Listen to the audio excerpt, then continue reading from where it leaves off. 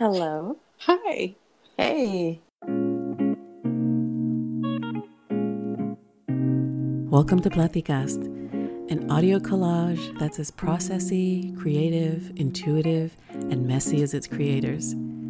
As queer Chicana traviesas, we're here to reclaim our voices, our process, and our coyote medicine, and we invite you to step out of the realm of the ordinary and take a deep dive into the mystery of what wants to be.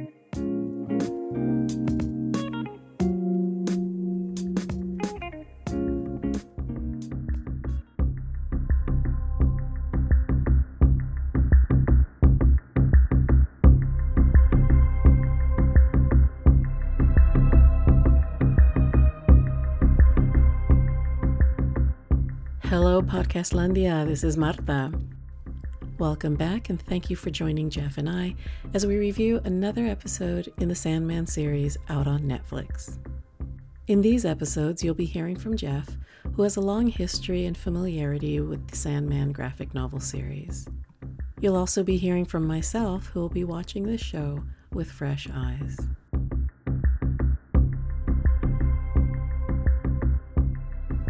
So gather around the virtual campfire as we dive into another episode of The Sandman.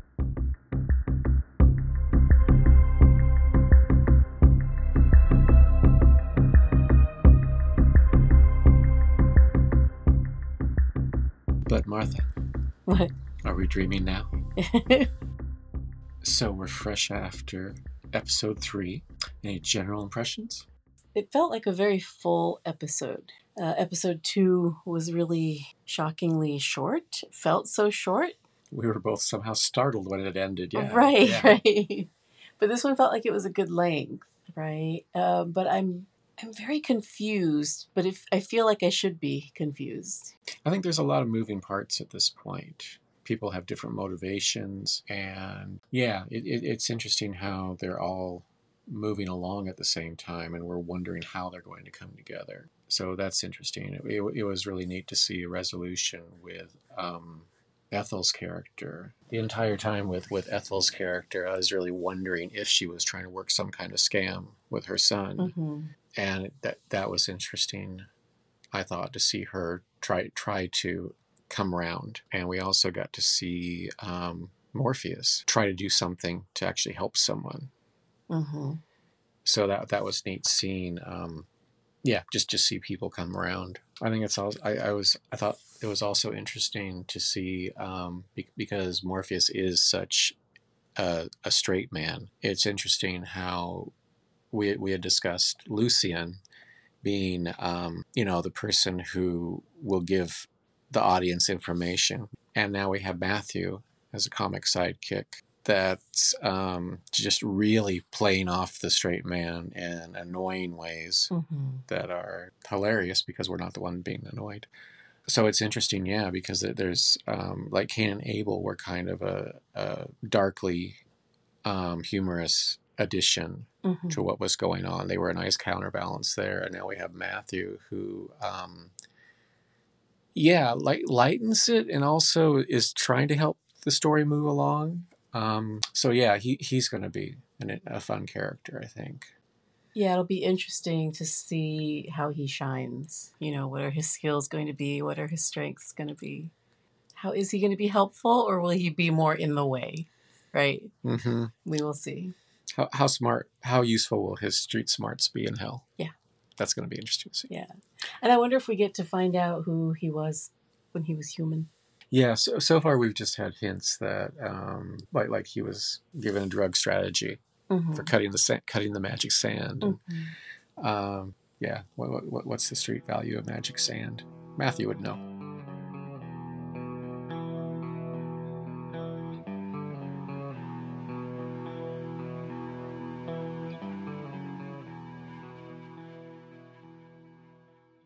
I was in the same thought about Ethel, really not being able to trust her, not knowing what her motivations were.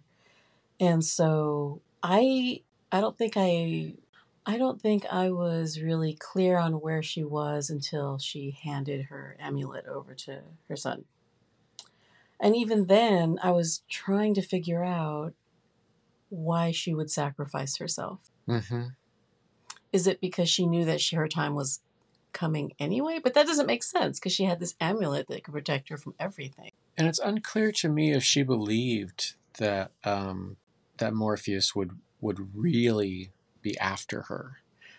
Yeah, because that's what she knew, right? It didn't seem like she was especially afraid of him. Mm-hmm. So I don't know if we're supposed to believe it's a mother's love shining at the last moment, if that really was her motivation, hoping her son would do the right thing, which of course now it seems like he's really not on the way to do the right thing. No. The Corinthian is all behind him, so it's like, yeah, that's not, that does not speak well. So he's got the ruby. John, the son, has the ruby and the amulet. Apparently he's going to get the ruby. Right. It must be hidden somewhere for him to go make his wishes. Right. And he did say he modified it. Yeah. And that's the thing, is that Ethel kept saying, you don't need the ruby. You don't. She said that several times to him. Mm-hmm. You don't need the ruby. And I don't, like, the feeling I was getting was that she was trying to tell, like, she was really just wanting Morpheus to have this ruby back and just be done. Yeah. Done with this part of her past. And probably leave her son alone.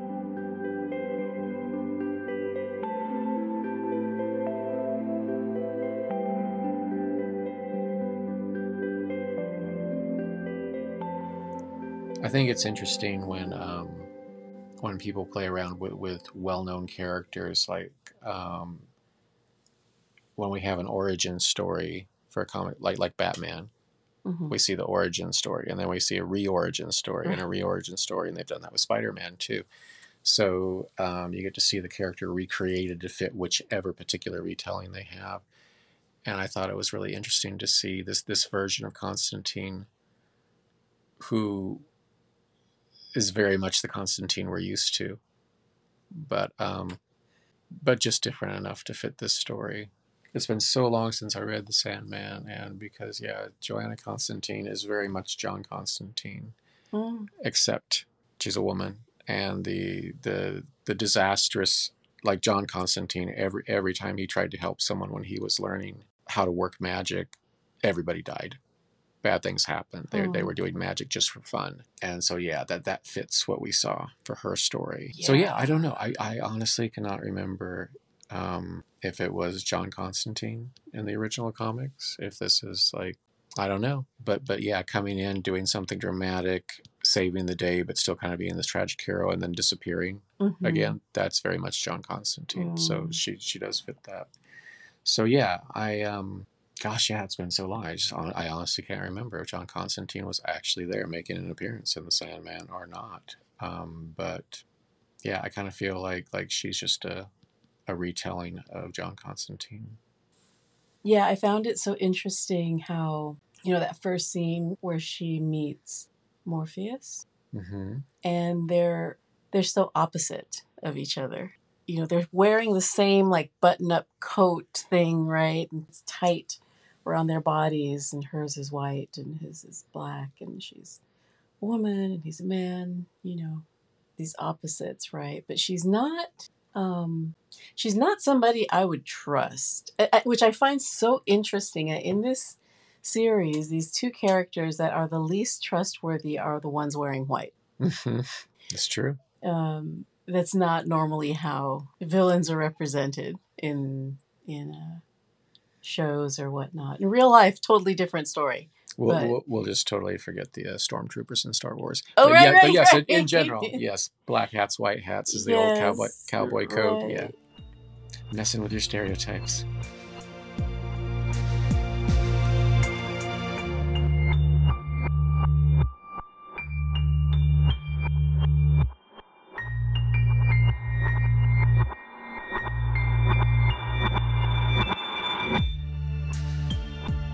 And so much Catholicism, because I'm like, oh my God,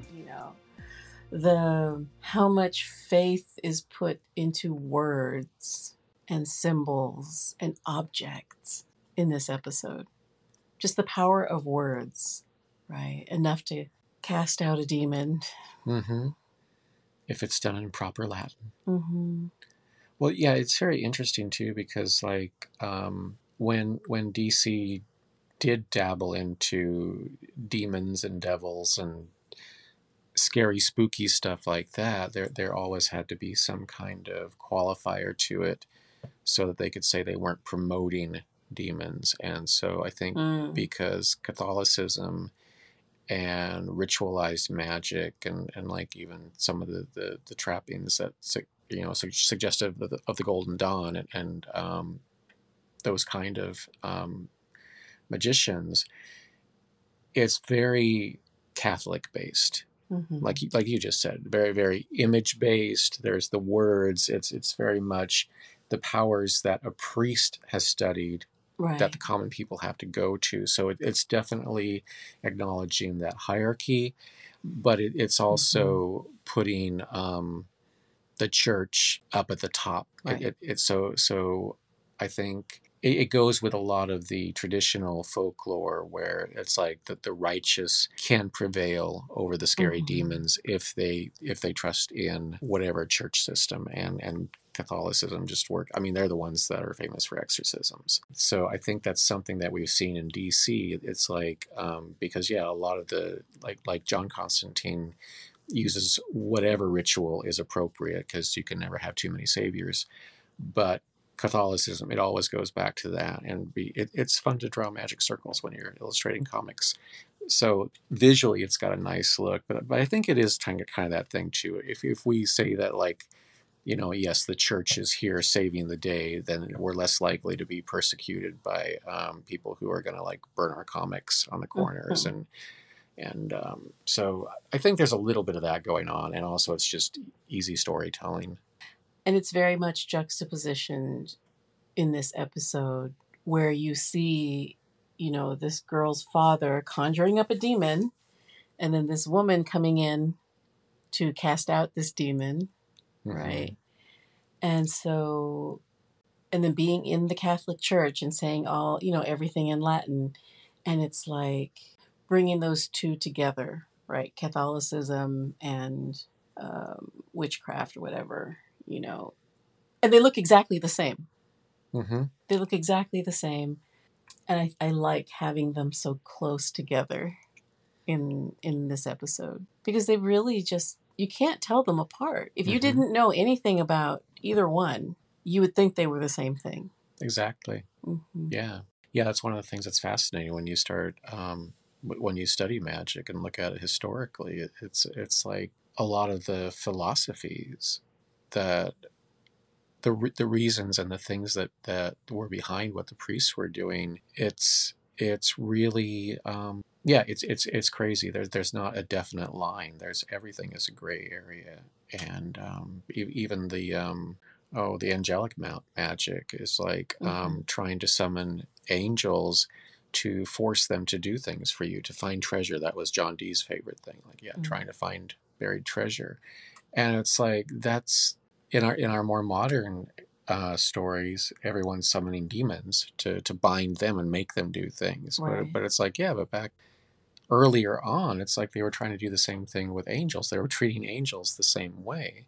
Right. So the lines are really messy. There's the gray area is a great big smear. It's and it's interesting that like there was a line here where she was saying something about like she wasn't into magic, she was a good person, because Constantine's impression is that everyone Constantine has been involved with has been greedy or reckless with magic and just ends up causing more destruction and more chaos. And that's what the church has traditionally done. And it's interesting how when you look at it, it's like, I mean, they're dabblers, and they can be beneficial in certain situations, but they're riding the chaos that they're just trying to stay on top of the wave. But they're both dangerous. Both sides are dangerous.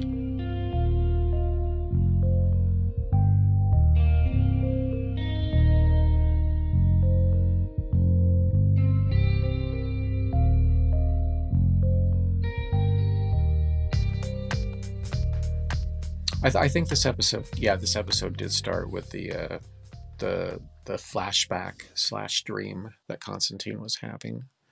A nice weird vision of a character you've never seen before to get you drawn in and say, what's happening? This is scary and weird.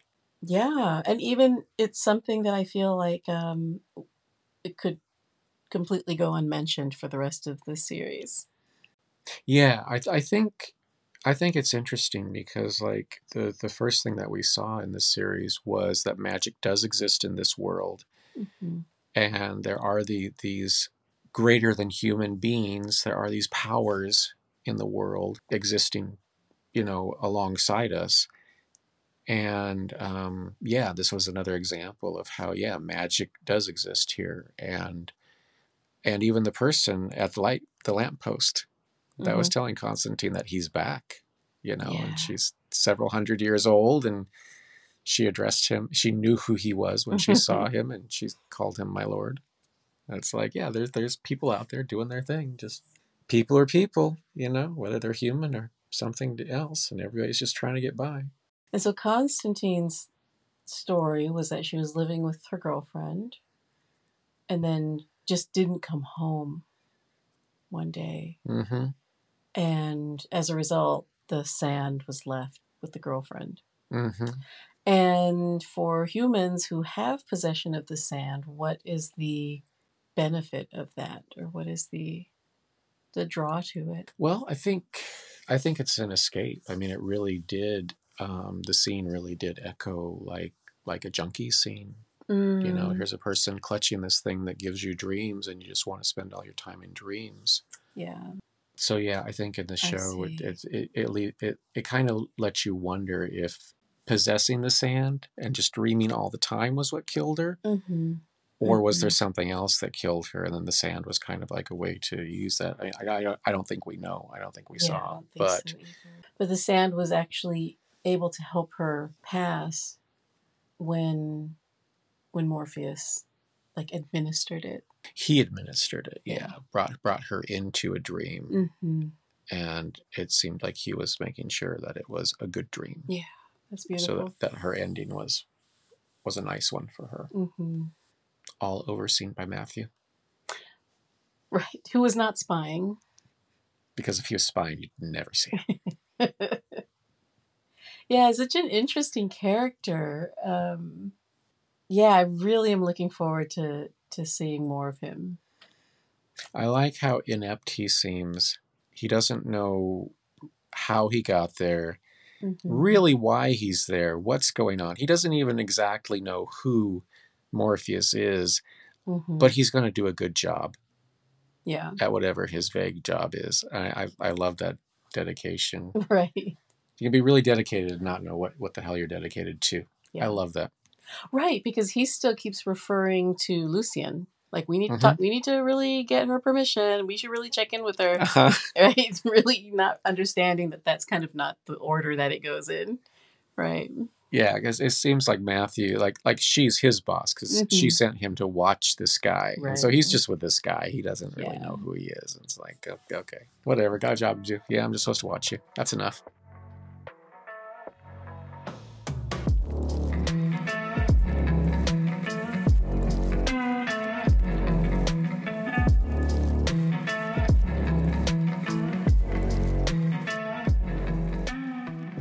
And as far as Morpheus goes, I am still finding it so interesting how he mostly seems like he doesn't care, but there are lots of examples of him caring. There are. Yeah, it's really interesting that he just does not have a grasp on human emotion and human attachment.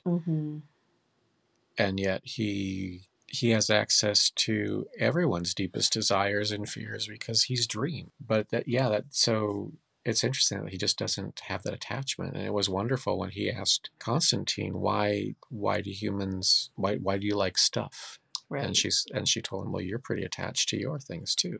So yeah, I think that was a really valuable conversation. Just being in her presence, just seeing the emotion and the turmoil that human emotion can bring.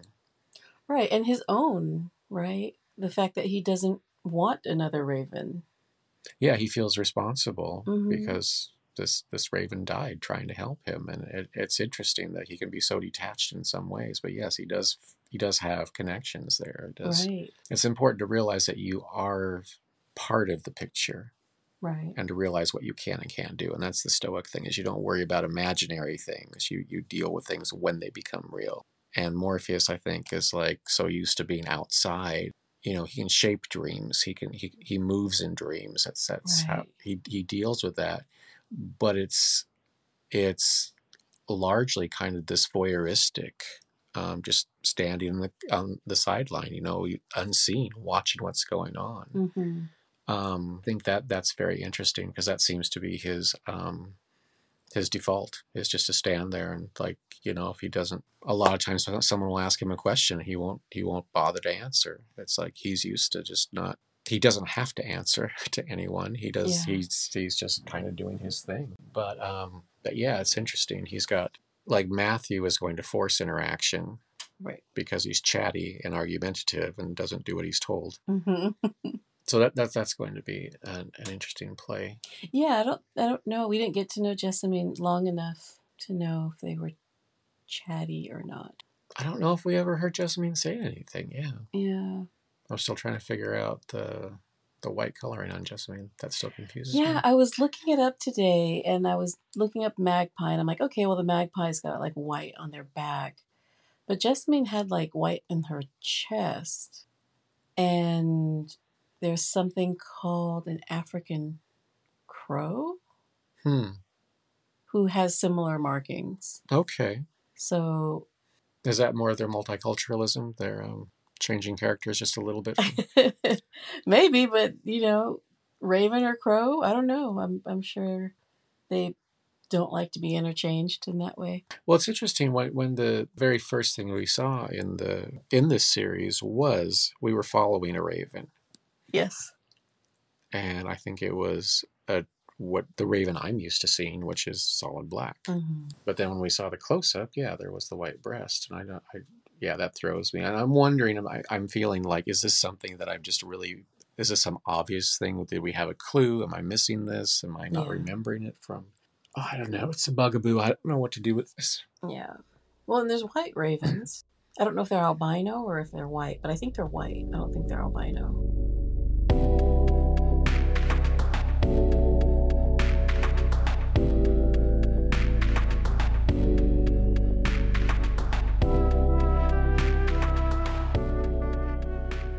John, the son, is bad news, apparently. I swear, this show so far has me not quite being able to know anything, because one moment, you know, I get the first impression, but then it's wrong. Because when I first saw John, he looked like this very helpless person, helpless, powerless, almost meek person. But pretty bad news, it seems. So it seems. It seems like it. Yeah, like we didn't see him in a position where he really had any power. I mean, he's been locked up and reading, apparently, since he murdered those people. And yeah, now he's got his mother's medallion, so he can basically go wherever he wants, can't be harmed. And yeah, he wants to get rid of Dream, which is Corinthian's dream. It's fascinating to me, because he kept trying to give the amulet back. You know, like a traditional villain character will get the thing at any cost, right? Mm-hmm. Yeah. John is trying to give this amulet back to his mother, telling her that no, she needs to keep it. Which was really funny, because up until that moment, until we saw what was happening to her because she removed the amulet, I still wondered if she was scamming him, if he might try to kill her. I really had no idea where their relationship was going, because yeah, neither one of them seemed particularly trustworthy. And it's like, I don't know, I think somebody's working with somebody. And then it turned out, no, they were actually being honest with each other. Wow, that was weird. That was a surprise. Yeah. But as soon as he got the amulet and his mom died, it was like he became a different person, but not an incredibly, drastically different person. He still seemed very much himself, but now, I don't know, there was a difference in him. I think he had told his mother what he wanted to do. He wanted Right. to use it to make a wish that Dream wasn't around. Yeah. And so now, well, his mother's gone, and apparently all the doors are open to him. So now he can go act out his desire. Mm-hmm. So yeah, that's I think he's got direction now in his kind of shuffly way. Yeah. We will see what happens, because that's a, yeah, I can't put all my money down on any one character at this point, really, just yet. Yeah, and there's always that fun writer's trick of redemption where you don't know when someone's going to have a change of heart. So that keeps you guessing too. Mm-hmm.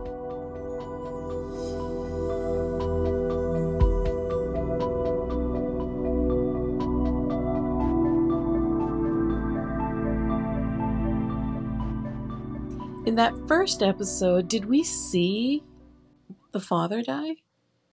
Yeah, whacked in the head with a cane. Yeah, and all the blood, there was a lot of blood on the floor, and it looked like he died because John was like saying that he didn't think that his father was dead, which is interesting because his father was really fucking old, Mm-hmm. Unless he's working some kind of magic that keeps him just that age forever. I don't know, but. Well, I mean, he did live quite a long time because he had Mm-hmm. the devices, the magical tools. Yeah. So he was alive much longer than he should have been because he was old when he started, and then he got the tools. But then again, John's been locked up, and he's just putting pieces together, Right. like it was all guesswork that he figured out who he was. So it's like, yeah, I mean, there wasn't. And I don't even know how a weird cult goes about reporting that their leader got bludgeoned to death in the basement. I don't know how they cover that kind of stuff up. So John was just putting things together the best he could. So it's like, I don't know what kind of like references he had. So.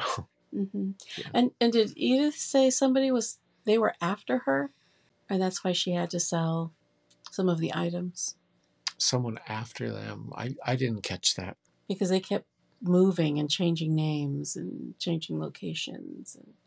I thought that her son was saying it was because she basically lied and just was always working scams and stuff and had terrible boyfriends. And so they had to keep getting out of those situations. Yeah, that was there too. But I got the impression, I thought I heard her say something about, in the very beginning, that they were being, sought after, and she had to get rid of the stuff. Yeah, well, that makes sense. Towards the end there, we got to see that John and Corinthian meet up. Yeah, it seems like Corinthian's just kind of like watching. Let John do what he does, but he's doing exactly what Corinthian wants. So it's like, it's interesting that he just happened to show up and give him a coat. So it's like, so he's got a guardian nightmare. Well, you figure he knows more information now. Corinthian has more information now than he did before he met Ethel. And so now there's more strategy, right? At least that's my impression.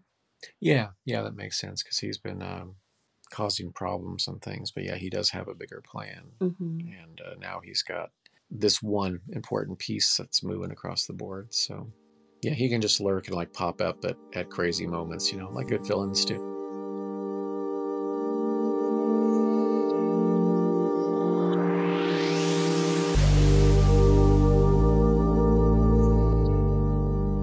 I'd like to know if you would like to talk about tools, the use of tools as an extension of the self.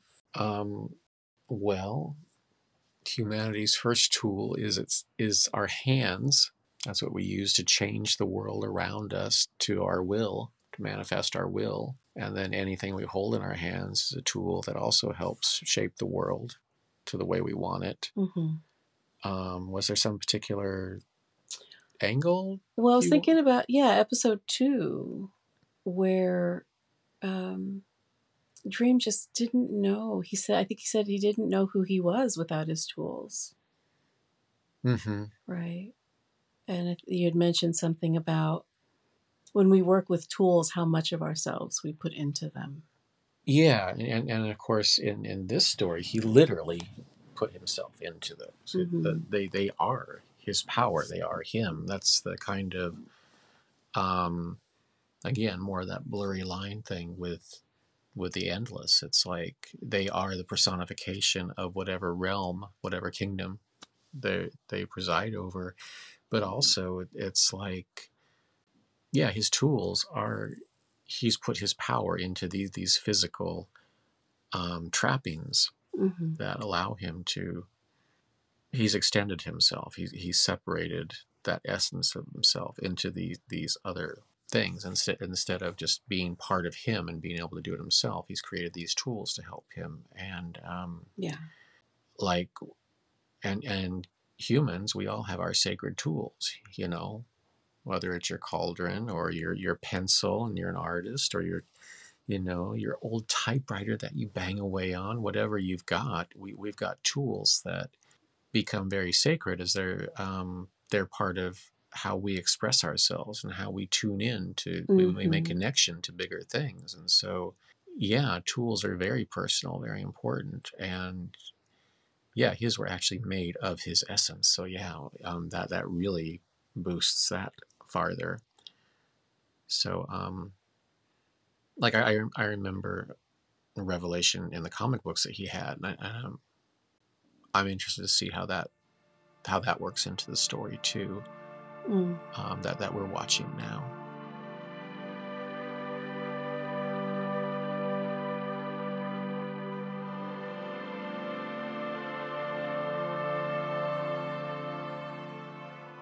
So that was episode 3.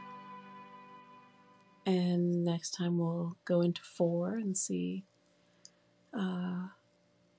Oh, right. They're going to hell. Mm-hmm. That's going to be. I'm really looking forward to seeing what that's like. Yeah. Yeah. And there was a wonderful story arc where Morpheus ends up with the key to hell. And I wonder if they're going to like kind of mix in any of the cool scenes or cool lines from that in what they're working this trip to hell in, because there's like an amazing line in that story arc, and I don't know, I just wonder if they're like going to try to like squeeze it in here just because it's cool. Yeah. But yeah, it'll be interesting to see.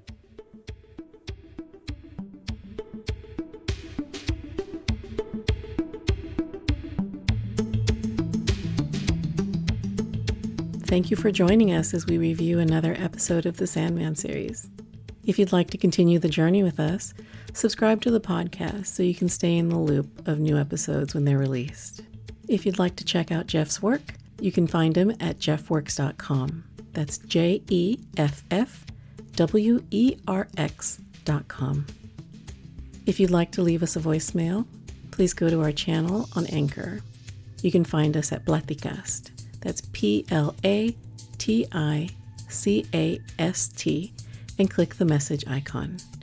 Or you can find the link in our show notes.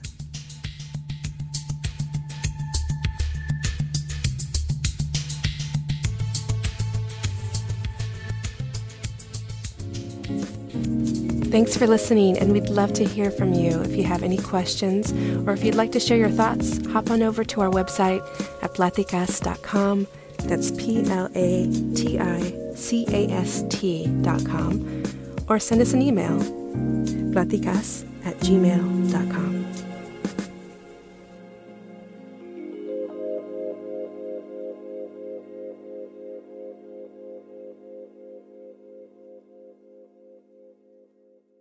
But Martha, What?